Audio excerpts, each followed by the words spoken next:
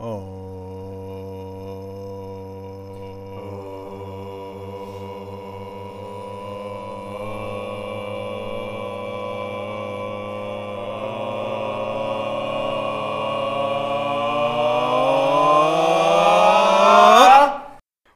to the 2S podcast with Gage and Mike. This is Gage, the philosopher. And this is Mike, the farmer. Hello, everybody. Welcome back to the 2S podcast. We just want to take a brief minute to apologize for not uploading yesterday. We kind of had some stuff going on with Father's Day and everything. And Gage here was under the weather, so we weren't able to get our episode out. So today we're going to try and do something a little different. We're going to do a two-part episode here on the Knights Templar, also known as the Poor Fellow Soldiers of Christ and of the Temple of Solomon. Yeah. Our that's just such a long title. It is. It's a very long title. It's a good thing they decided to shorten it to the Knights Templar. Yeah. Well, before I kick into that, the first episode, this is going to be just a general overview. Nothing super in-depth. Just get an idea. Hopefully more than what you had before. And our second one will get into more detail of the history, but also some of the conspiracies that fall around it of. Like, are they still around today? Right, dun, dun, and what kind of events have they possibly been a part of? Like, why does it matter if they're still around? Things about relics, Holy Grail, all that. Yeah, I would say if you think the name's bad that way, you should hear me try and pronounce it in Latin, and I'm not going to. Let's hear it. I'd rather not. Everybody wants to hear you. Everybody wants to hear you pronounce it. Pauperis Camilitonis Christi Templices Salomonici or some shit. Yeah, sure. Whatever that is. That was good. That was pretty smooth. Sure. We'll go with that. That's funny. All right. So, the Knights Templar, very basic first liner.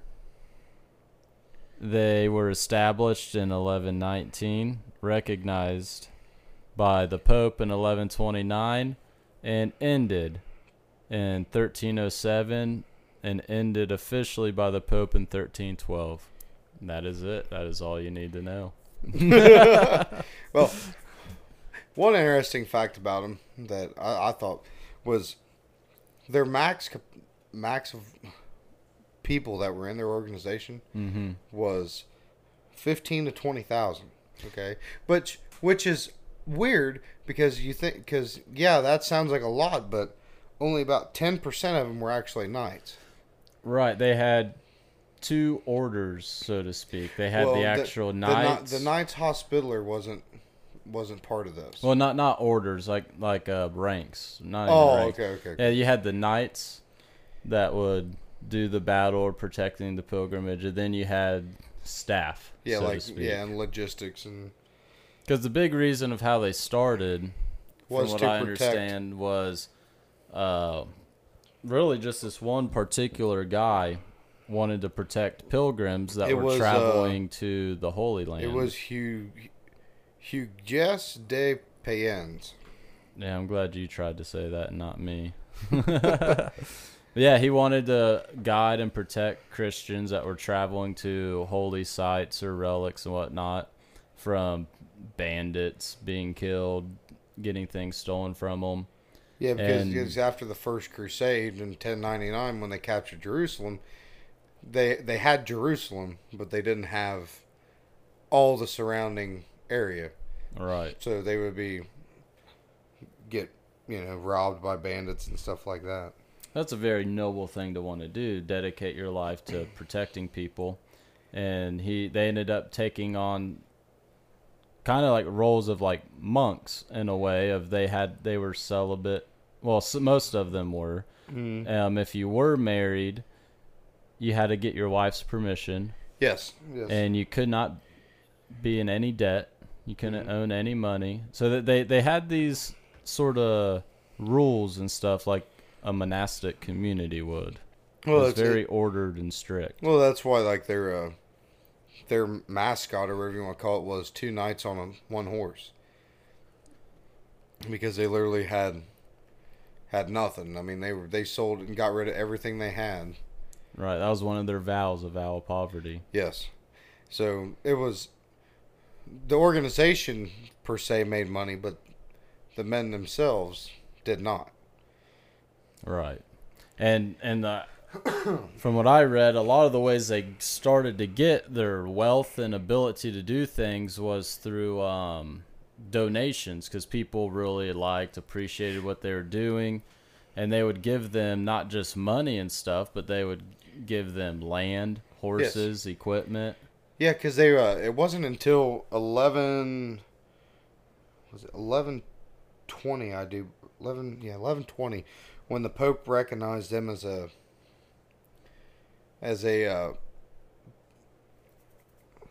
Christian order, I guess, or whatever. That's when all the money started flooding in, because people were donating to them and everything because they were recognized by the Pope. Fully recognized official. Yes.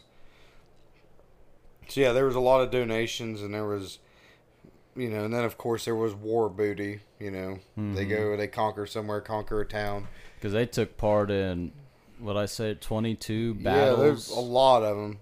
There's it's a list about a mile freaking long, but they were shock troops, is what they were. Mm-hmm. So when at that point in time, there was not a whole lot of heavy cavalry in the Middle East because it was so hot. A lot of their cavalry was light cavalry, and this is getting to some history nerd shit, but I just know about it, so I would like to explain it to the people listening. But a lot of the cavalry at the time was light cavalry, so it was mainly used for skirmishing, maybe archers on horseback, go and harass the enemy and then leave, just basically to slow them down. Attack, run. Yes, where the Knights Templar were heavy cavalry, so they were armored. Their horses had armor, everything. And what their job was is to smash into the enemy ranks and just demolish it. So they're like the tanks. Yeah, essentially, yes. They would charge into them, and you had to keep tight order, because that's the only way it would work. Is you had to keep a real tight order and just smash into the enemy line. Become a big unit, yes. A single unit. So that's where their big thing was. And I don't have any of the exact in front of me, but there are accounts of them defeating larger Muslim armies just from a heavy cavalry charge. Because that was the big thing. And then they also, later on, when the Muslims started figuring it out, they had the fighting march and all this. It's a big rabbit hole you go down about military formations and how they changed, and just the way that they fought in the Holy Land versus the way they fought in Europe was a completely different style of fighting. I mean, the culture itself was just completely different, because people from Europe looked down on the people over in the Holy Lands, because they would marry the local populace and not, so they were, not fully European. They were mixed, or whatever you want to call it. Mm-hmm. So, I mean, there was a lot going on at the time when it comes to all that. Yeah, makes you wonder what because the Knights of Templar, they were all over. They weren't just one specific area. They'd get recruits from all over the lands. Yeah, well, they started off there in Jerusalem, just being, going out and protecting travelers that come across through the Byzantine Empire, through Constantinople, which is now modern day Istanbul. And that's where their headquarters was, right? Jerusalem? Yes. At least initially? It was initially, yes. It was Jerusalem initially. And then they, towards the decline of the Templar, I think it moved to Antioch, if I remember, or Acre, I think maybe. It was, yeah, A-C-R-E, Acre, Acre, however you want to pronounce it.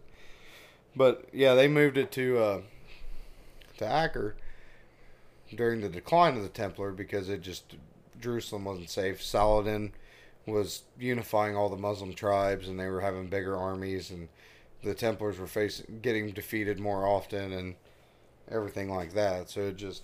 And that's where they get called the Temple of Solomon, was because in Jerusalem, that's where their headquarters was in a big building commonly referred to as the Temple of Solomon. Yeah, because it was part of the royal palace, if I remember correctly, because King Baldwin II was the king of Jerusalem at the time, who was the one that approved Hugues de Payens to form this order. And then I believe it was Pope Innocent II, I believe. Pope Innocent II. He's the one that initiated them as a order of the Christian Church. So now the one thing that was wild about it is in 1135, Pope Innocent II, he put out a papal monetary donation order. So that's how all that money started going. So they telling people like, hey, you can donate to this organization. And so there's one way how they started getting their money and stuff like that. And then they also got, in 1139, got a papal bull, which means they didn't have to follow any laws, local laws, because the only person they answered to was the Pope. That'd be nice. They didn't answer to nobody else. The Pope was their... So the lower enlisted... They were above the law. Yeah, the lower enlisted answered to the Grand Master, and the Grand Master answered to nobody but the Pope. Didn't answer to the King of Jerusalem, didn't answer to anybody out there, just the Pope.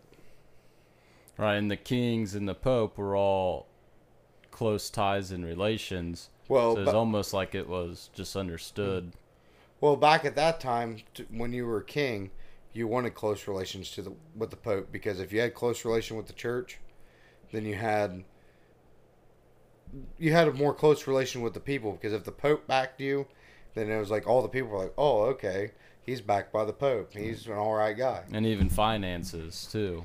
Yeah, which that's a good thing you were actually telling me about today, about the finance, how the Knights Templar were into finance.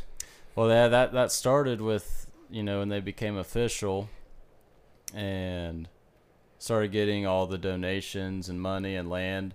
They didn't just take it and leave it. They started investing it, doing things with it. They started vineyards and just started making even more and more and more. And then, that's when they started to do their own banking, which played a major influence into modern day banking. They were kind of the experts of getting things to work. Yeah, because then they made money off that too, didn't they?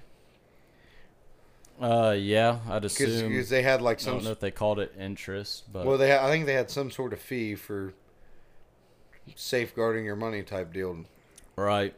And they became so entrusted and just respected because, it's this innovative banking system and it worked, and they'd protect it, that kings or rich people, and that's also how they started to get their own castles and everything, was either, the donation of lands and the money to do it, but even kings and other people would entrust them with actual treasures and artifacts and things. Absolutely. So they guarded that. And that kind of will lead into our part two of... I didn't want to say nothing because there's some things that they say the Knights Templar had, but we're going to save that for next week because I'll get going on it and I don't want to ruin next week's episode. Just remember they were entrusted with treasures and artifacts. Yeah, because of their banking system. Very precious artifacts even. Some say don't even exist.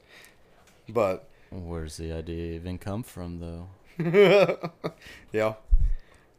So, but their banking system it's something really we take for granted today. How we have there's different banking locations all across the country or across the world. Like, say you have First Financial. There's not only one First Financial Bank. There's one in, Indy, and there's one in Lawrenceburg. You know what I mean? And you can drive from Indy, go to Lawrenceburg, and go to the Fifth Third Bank in Lawrenceburg and get money out. Well, right. Their banking system was basically the same way, except it was old school. So you'd go to, let's say Paris, and you would deposit your money to the Knights Templar there before you headed to the Holy Lands. And then you would go, well, there's probably a better city that's closer, but we're going to go with that one for example. But you deposit your money there, and then you get a piece of paper with a seal on it that kind of encapsulates the envelope, and you didn't open it. Well, as long as you had that paper, when you arrived at the Holy Land, like say Jerusalem or Acre or wherever, and you went to a Knights Templar bank, per se, and you hand them that letter, and they open it up, and they see it, it's like, oh, okay, and they'd give you the monetary amount that was on the paper back to you. Yep. Which is something today we don't think of, that we can just go wherever and go to the ATM and...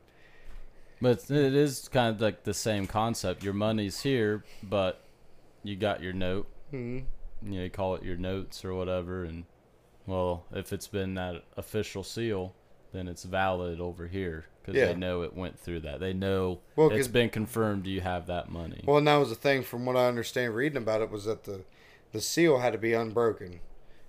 So if you broke that seal, they messed with it. Yeah, you messed with it, and they weren't going to trust it.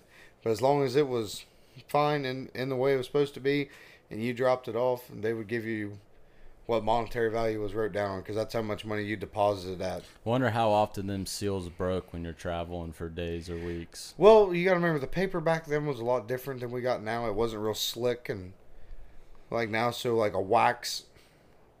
It's probably pretty flexible. Well, that, and I'm sure they it wasn't just a wax seal. I'm sure they took a cord or something and wrapped it, and then wax sealed over top of that. Yeah, that'd be curious. But it was almost 1,000 years ago. 900 years ago. We ain't gonna have one survive, because it's all gonna be rotten and back into the ground. Yeah, but they weren't dumb. They knew what would work and not work. Absolutely. Yeah, because I didn't know that, so we're doing research with the banks and how they really set up the foundations of a banking system, and internationally, really. Yeah, because it wasn't just in Jerusalem. I mean, you had people coming from all across Europe to go on these crusades, mainly in the early days, mainly from France and Germany and blah, blah, blah, which...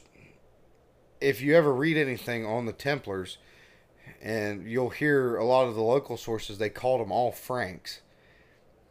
Because initially there were so many French that they just started calling them the Franks. So whether you were from England, Germany, Belgium, Prussia, whatever, they called you a Frank. Mm-hmm. But so you had all them banks across Europe that was the Knights Templar had. Because Knights Templars were huge in France. Right. That's where it was the largest, right? Yeah, there in England seemed to be, because then you had, like, towards the end of it, you had a different order popping up in Germany, which did the Teutonic Knights and stuff like that. So I mean, you had branches of it even before, but they weren't part of it. I mean, it was just a mock of it. Yeah, essentially. Yeah. But for people trying to do the same thing. Yeah, but it was in a different area, but it was for the same reason. But that can be a whole other episode about the Teutonic Knights, because that was for a crusade against basically the pagan tribes up there with Russia and on the borderlands of Russia, like Lithuania, Estonia, stuff like that. Yeah. Well, one last thing to add into the banking that plays a major role, I think, and how they came to end, why they were shut down, was when they were getting so big on the money, even they would lend money to rulers and nobles. Yep. So they're your loans. They're giving out loans, so to speak, and then they're indebted to them. Yeah, that was... So in that way, they're gaining power. They got something to hang over these nobles' heads. Well, that was a big thing with the the king of France at the time, King Philip IV. He owed a lot of money to the Knights Templar, and it's said that the reason they were dissolved was because of heresy and this and that, and we'll touch more on that next week. But the running theory that historians believe nowadays is more along the lines that King Philip trumped these charges to get out of debt. Right. But if I remember correctly, the way it all happened was that the Knights Hospitaller took over everything from the Knights Templar after it was dissolved, because there was a struggle there, because actually towards the end of the Templar, like right before King Philip started raising seven kinds of hell about everything, the Pope, I think it was Pope Clement, wanted to take the Knights Templar and the Knights Hospitaller and combine them and make one order. Well, neither side was having anything about it. So then the Knights Templar came up on the chopping block, and so it just seems like there's a lot of coincidences, I guess you would say. A lot of things of why people would want them out. Yeah. And you think you're gaining popularity with the people, you're gaining a lot of land, a lot of property, farmings, you're making all sorts of money. Now rulers are in debt to you. Well, now you just got all sorts of power, and well, you don't want that. So yeah, why not spread rumors of, oh, heresy, they're accused of homosexuality, all sorts of things. And one of the big things that led the common, because you're trying to get the common people to turn against them, is their initiation rites. Was a big mystery of when you reach a certain level to be to be a knight, what's that initiation phase? And that was the biggest thing, that secrecy, that haziness of people didn't know, these rumors were spreading, and it grew a distrust. Yes, absolutely. I mean, because they say that the way the rumors of heresy and everything got started was a Templar that was shunned from the order, or ousted from the order, had discussed with King Philip IV of France about all these supposed charges of heresy and whatever else. Now, one thing that is odd about it is that when all this went down and all the Templars were arrested, it was on Friday the 13th of October in 1307, which it's probably not the origin of the popular stories about Friday the 13th, but it is kind of one of them things like you think like, oh man, you know, it stands out of, yeah, you know, what was it, maybe a precursor to Friday the 13th being a big deal. Yes, because I mean it was in France where this happened. It wasn't all across the board.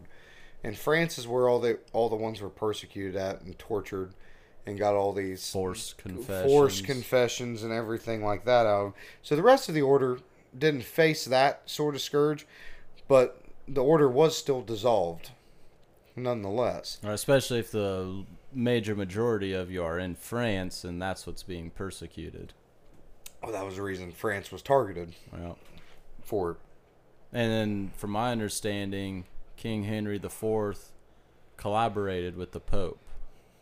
Yeah, because if you got the Pope, the Church, to turn against them, well, then you got the people to turn against them, because their allegiance is to the Church, to the Pope. Yeah, and so that's how they ended up doing it. And then, but King Philip went on his own when he went and rounded them up. That was kind of a thing, but the Pope didn't stop him. Was the right? And it's actually Philip actually threatened military action against the Vatican if the Pope didn't comply. And at the time, France was like the top fucking dog in Europe. You didn't, you know, they were. And the Knights Templar pretty much was their army. No, unless you were to. No, you had the Royal French Army, but I mean, France was just a military power at the time. France actually used to be a very, very strong military culture. I mean, like the Knights Templar was like the church's military, so to speak. Yeah, and a lot of them did come from France. So, Yeah. I mean, France just had a good culture of, I guess, fight. Being a. They had their time. Yeah, they did. Yeah, it wasn't all like World War II. But now, this is interesting. I don't know if you know about this or not. So there was an article called the Chinon Parchment that was dated the 17th to 20th of August, 1308. And it was discovered in the Vatican secret archives by Barbara Frail. Because it had been placed in the wrong filing cabinet or whatever in 1628. Now, what's cool about this is it's a record of the trial of the Templars that shows Clement absolved the Templars of all heresy in 1308 before formally disbanding the order in 1312. And there was two of these parchments. One was in August 17th and one was on August 20th. So it was saying that the heresy and all that, those claims were false? It just said they were absolved of heresy. So that means the Pope basically forgave them, absolved their sins of heresy or whatever you want to call it. Then there was one on the 20th of August that was addressed to the King Philip of France, mentioning that all Templars that had confessed to heresy were restored to the sacraments and to the unity of the Church. So would that lead in the way that there actually was heresy? Well, that almost to me sounds suspicious, as there was actually none. They were just using it at the time and then filed this paperwork in secret because nobody knew about it until 2001. Except for, well, the first one wasn't discovered until 2001. The one where it talked about, God damn it, talked about absolve the Templars of all heresies. That one wasn't known about till 2001. The second one wasn't discovered until 1751. So they were both years after all this happened. Yeah, at least 400 years. Yeah, at least. So they at least kept it under wraps for that long. And then the current position of the Roman Catholic Church is that the medieval prosecutions of the Knights Templar was unjust and that nothing was inherently wrong with the order or its rule. They also say that Pope Clement was pressed into his actions by the magnitude of the public scandal and by the dominating influence of King Philip IV, who was Clement's relative. Because back then, kings and popes could be relatives. Right. Very easily. Yeah. Yeah, so you could look at it from that view that they were tried before and they were proven genuinely innocent. They were pardoned. And then later in the way, when they actually decided they wanted to get rid of them, they were pardoned a year later. So all that happened in like March of 1307. Or October of 1307. And then about August, well, less than a year, so August, they were already pardoned. And that was after the fact that they were all... After they're all dead and whatever. And then 4 years after that, the order was dissolved. I gotcha. Yeah, that's suspicious. Very suspicious. So it really makes you We parted them too late. Sorry, guys. Yeah. You could have still been around. No, some new evidence just came up, guys. We're sorry. Yeah. Yeah. We'll have to save those suspicions for part 2. Yeah, absolutely. We don't want to give too much away. But it's amazing to think, because back then everything was just more corrupt anyway, which I wouldn't say more corrupt, but it's amazing looking back on it now how people were like, just let it go. But I'm sure. Yeah, I mean, well, with social media and technology we have, it's easier to get information out to everybody a lot quicker and grow a crowd against it. Yeah. As opposed to being in a town or village and shouting it on the street and then you get killed. Well, yeah, that's true too. Shut down a lot easier and quicker. Well, and it's also kind of weird too to think that back in the day, a ruler of a country and the Pope were relatives. Like that's a wild concept to think of. But Roll together. yeah, but back then that's how it was. I mean, becoming Pope was not always just how it is now. It's a big ceremonial thing, which it was back then. But It developed. yeah, but back then it was who you know. Yeah. Is it still though? Just under the table. Yeah, it might be, and that's a very good possibility. Especially that's a different conspiracy episode. Yes, that's a little bit different. But back to the Knights Templar. I mean, it's one of the things we want you guys to do your own research on it too, because it is a very interesting history, especially for me being in more in like the battle part of it, because I'm a big history nerd when it comes to that shit. So there's actually accounts of how we were talking earlier, how I was looking for an example of how shock troops can turn the tide of a battle. Mm-hmm. One example was during the Battle of Montgisard, where 500 Templars helped a couple thousand infantry defeat Saladin's army of 26,000 soldiers. I mean, it's literally just the shock of heavy cavalry can be. I'd imagine it throws the whole regime off balance, and you got a big hole somewhere. It breaks the order up. Yeah. Because back then, the only way you made progress was if you kept rank and file. You kept shoulder to shoulder, and you fought as one unit. You go throwing 1,000 pounds of horse and rider and whatever else in through there. It really fucks shit up.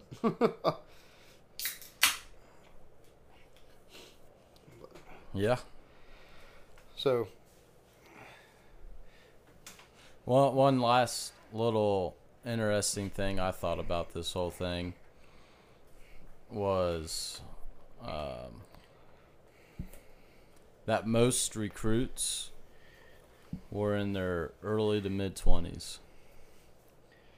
yeah, Doing all that in your mid-20s. that makes sense though. I mean, because you got to think back then, your average lifespan, if you made 60, you were old, It wasn't like nowadays, so, I mean, but because you're by 20s, your mid-20s back then, you were a matured. Right, yeah, no, that's just, society's different. Yeah. Now you don't gotta mature till after college. Yeah. Now, my last thing I want to put in is that one thing that helped the Templars kick off was a church icon at the time, which was Saint Bernard of Clairvaux. He was kind of the spokesperson for the Templars, and he talked very highly of them all the time, and he was one of the reasons because he was outperforming miracles or whatever, and people watch that shit. So as soon as he said something about the Templars, he's like, oh man, these got, which is how he became to be the patron saint of the Templar Order. So he was actually alive at the time when they were founded, and after he died and became a saint, he became the saint of the Knights Templar Order. So he supported them? Yes. I just thought that was a pretty interesting fact to think that there was the patron saint of the order was actually alive at the time when the order was founded. Yeah. I thought that was pretty wild.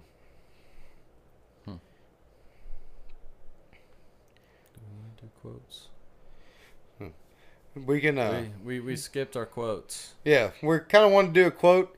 I really did anyway, because speaking of the Saint Bernard of Clairvaux, that's what made me realize we skipped our quotes. I kind of wanted to have this quote from him, and I think it's a pretty decent quote. It ain't too bad, but it's probably the longest quote I've ever had so far, and probably the longest for a while because I don't like to read. So it goes, there are those who seek knowledge for the sake of knowledge. That is curiosity. There are those who seek knowledge to be known by others. That is vanity. There are those who seek knowledge in order to serve. That is love. I like that. It is, I thought it was a pretty good quote when I stumbled upon it. I mean, you got seeking knowledge for the sake of knowledge. Which is just being generally curious. Right. And it'd almost be like, if you look at it from a symbolic or religious point of view, it's like that's your idol, so to speak, is knowledge. That's what you're, if you're taking it to an extreme, your obsession, knowledge. And then if you're doing it just to impress others, well then you're making an idol of yourself because you're just worried about your own image. Yeah, 100%. But if you're gaining knowledge for the sake of somebody else, then it has nothing to do with you. You're being selfless. Which kind of goes... That's a higher order. Which kind of goes into what we're going to talk about next week with the Knights Templar.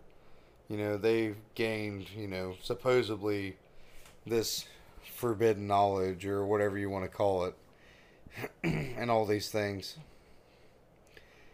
But they were using it to help people. So, I mean, it kind of suits it. It's kind of one reason I liked it too.